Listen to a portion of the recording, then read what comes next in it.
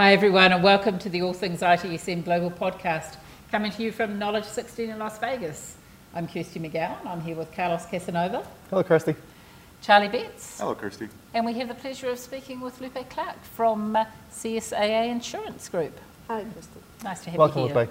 So this morning, during the keynote address, I heard a lot of discussion about tying all these different pieces together and how they feed back to the others and how they really benefit as a whole the organization rather than what we've traditionally done in one piece, separate and then passed on. Are you, how are you guys doing that in your organization? I know you guys are getting pretty advanced in that space. How is that playing out in terms of the full connection, that closed loop cycle?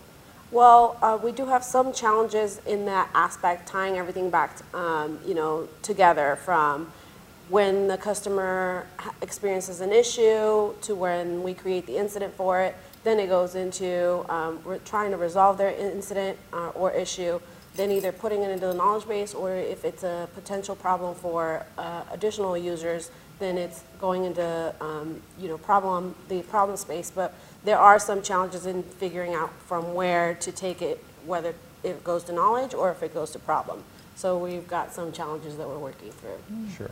I mean, on the success side, the fact that you're even there, to me, it tells me there's a level of maturity that you're having that discussion, and that's not, I go into clients all the time, they're not even really having a lot of those discussions, they're still talking about them separately. So I see a level of maturity that you're looking at that and you're discussing, you're trying to work on those pieces. Right, so we do have a lot of, we used to have a lot of incidents. We're now down to 17 incidents per year, major incidents. Wow. So we came down from like 300. So definitely Wow. there is a level of maturity there. There's some maturity there, sure. Yeah. So, when I started with the company, it was about 300, a little over 300. So we're now, last year was 17 major incidents. So Yeah. definitely a great improvement. We yeah.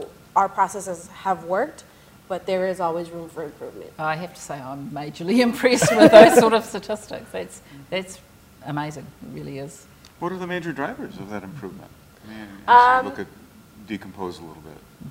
So the major drivers for that is, working when the operations bridge, which is my what I manage, when it got started, it was just the bridge, which is a level tier 2, and then they added the incident management group, which handles, of course, the fires. And so that helped because before it wasn't an actual group, it was just people that handled the issues that had expertise or some sort of knowledge in that area. Yeah. But when that group was created, that was their area of focus to restore service. And so as they've grown and as they've learned and progressed, it's gotten better. Also, the level of expertise from our SMEs is a lot higher now. So they are able to resolve incidents quicker, so that kind of, or prevent incidents from happening. Okay, so dedicated staff and maybe some improvements in knowledge management and, okay, awesome. Experience, yes. Now, Lupe, I understand you're using Kepner Trago to help drive some of that improvement too. So how are you using that methodology in your life cycle of your incidents and problems? Well, so Kepner Trago is pretty new to us. We're actually just in the middle of implementation, but so far it's great. It's helping tie in all those processes and challenges that we do encounter from where to take to the next level. So, it takes us from customer experience into incident, then into problem, into root cause, and all that data that is gathered from the problem analysis or from the incident is put into the knowledge base, which will then either disseminate to the SMEs, to the tier 2 level, the service desk as well, and then back to our customers. So it comes full cycle. Right. Yeah, in my understanding, I guess that's sort of just part of the work effort. It's not, as we normally see, it's an after effect. Oh, I got to go document this. If I get it correctly, that's just really how it works, and then it's capturing that information as part of the natural progression and cycling and feedback, right? Right. So, the knowledge base is really our source of record, where we need to, build that up as much as possible because, one, it's going to help the customers look for their own, if they're experiencing a problem, resolve it first, and then if they can't, then it's escalation. So it's less incidents. It's helping with facilitation, incident manager facilitation, and giving them a little bit more power to say they're the ones in charge of running and escalating the incident and doing whatever it is that they need to do to restore service. So are you finding the uptake of that customer self-service growing? Is it your customers are being proactive in finding their own? Yes, so they do, look for how they can resolve their issues prior to escalating to the service desk. One, because they want to get back to work, Yes. right? Yep. And that's the ultimate goal, is the less time that they have off their phones, off their computers, the more productivity that we have, so. Yeah.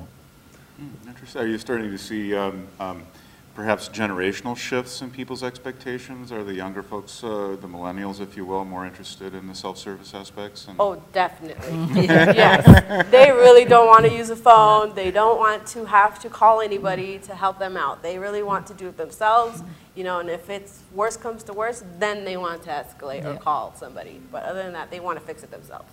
Interesting. Yeah, and- we've and had we- that discussion. Yeah, the service desk really is the port of last resort for the millennial worker. They don't want to talk to you. They don't. No. They would rather text Yeah. or chat, Yes. Right. which Yeah. we do have that feature, Yeah. and that's Good. very helpful. But definitely, since the newer generations are wanting to do Yeah. more self-service, and Yes, that's the way definitely. we're going. Well, yeah, and that's kind of what we've been talking about for a while now. But from a terminology perspective, last year or so, really that user experience, which ties right into the millennials, which all the different generational thing, they want to have it the way they want to have it. Yeah. And it's whatever form factor, whatever vehicle that they want it, and I think that's where the big value. And from an organizational perspective, there's a cost savings too, right?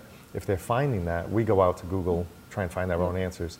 If I don't have to contact Procter & Gamble or whoever to get me feedback, they're happy. Yes. But I think the experience that gets logged back in, I think, is where the value really is coming in, right? So they're gathering that information from almost like a crowdsourced kind of Yes. knowledge. So yeah, if you can really pull that together into that central source to let Charlie query that's got to be a huge value Yes. to your organization. Well, that, and then what Kepner's Trego is also helping is a common language. Everybody Right. understands the same thing, and so that way nobody gets confused. Well, I didn't know what that meant, right? Everybody understands the same terminologies and the same process and procedures. So how do you to me that's a huge cultural initiative. It is. How do you proceed down this path of everyone saying the same thing, especially with the cultural changes and you're not a small organization, Yeah. you're a fairly sizable organization. How do you transform that culture? It's slow and steady. It definitely is slow and Yes. steady, but the more champions that we have in the process and the more that people are utilize it, the more that we have buy-in from everybody else. The results are actually going to show once people start using it and actually start embracing it, and that's a slow and steady Yes. process. Yeah. It's Yeah, I mean, it's success with it will bring more and more people, the more Exactly. it works, the more people will use it that way, so it's, it's definitely slow process, Yeah. but we hope that we can get it fully implemented and that everybody starts to use it, because once it's going to reduce our mean time to resolve, yeah, which is high for our executives. right, So yes. Right. Yeah. it's on their priority list. Yes, yeah, no, it's that whole cultural change side of it is so often underestimated as well. You think, okay, we've got these wonderful new processes, we know they're going to make a difference, we know they're going to work, but it's still very hard to pick up the people and move them along with that, no matter how good you can promise them it's going to be in the future. It's not easy. It's not until they start to use it. Yeah, Right. exactly. Yeah, so, I find like the cultural change, it's finding those advocates like you mentioned, Yeah. finding those and let them preach to their own little communities. Yeah. And I remember I was just in DC for a different conference and they talked about, it's almost like starting little campfires, throughout the organization. The challenge is making sure that each campfire is similar.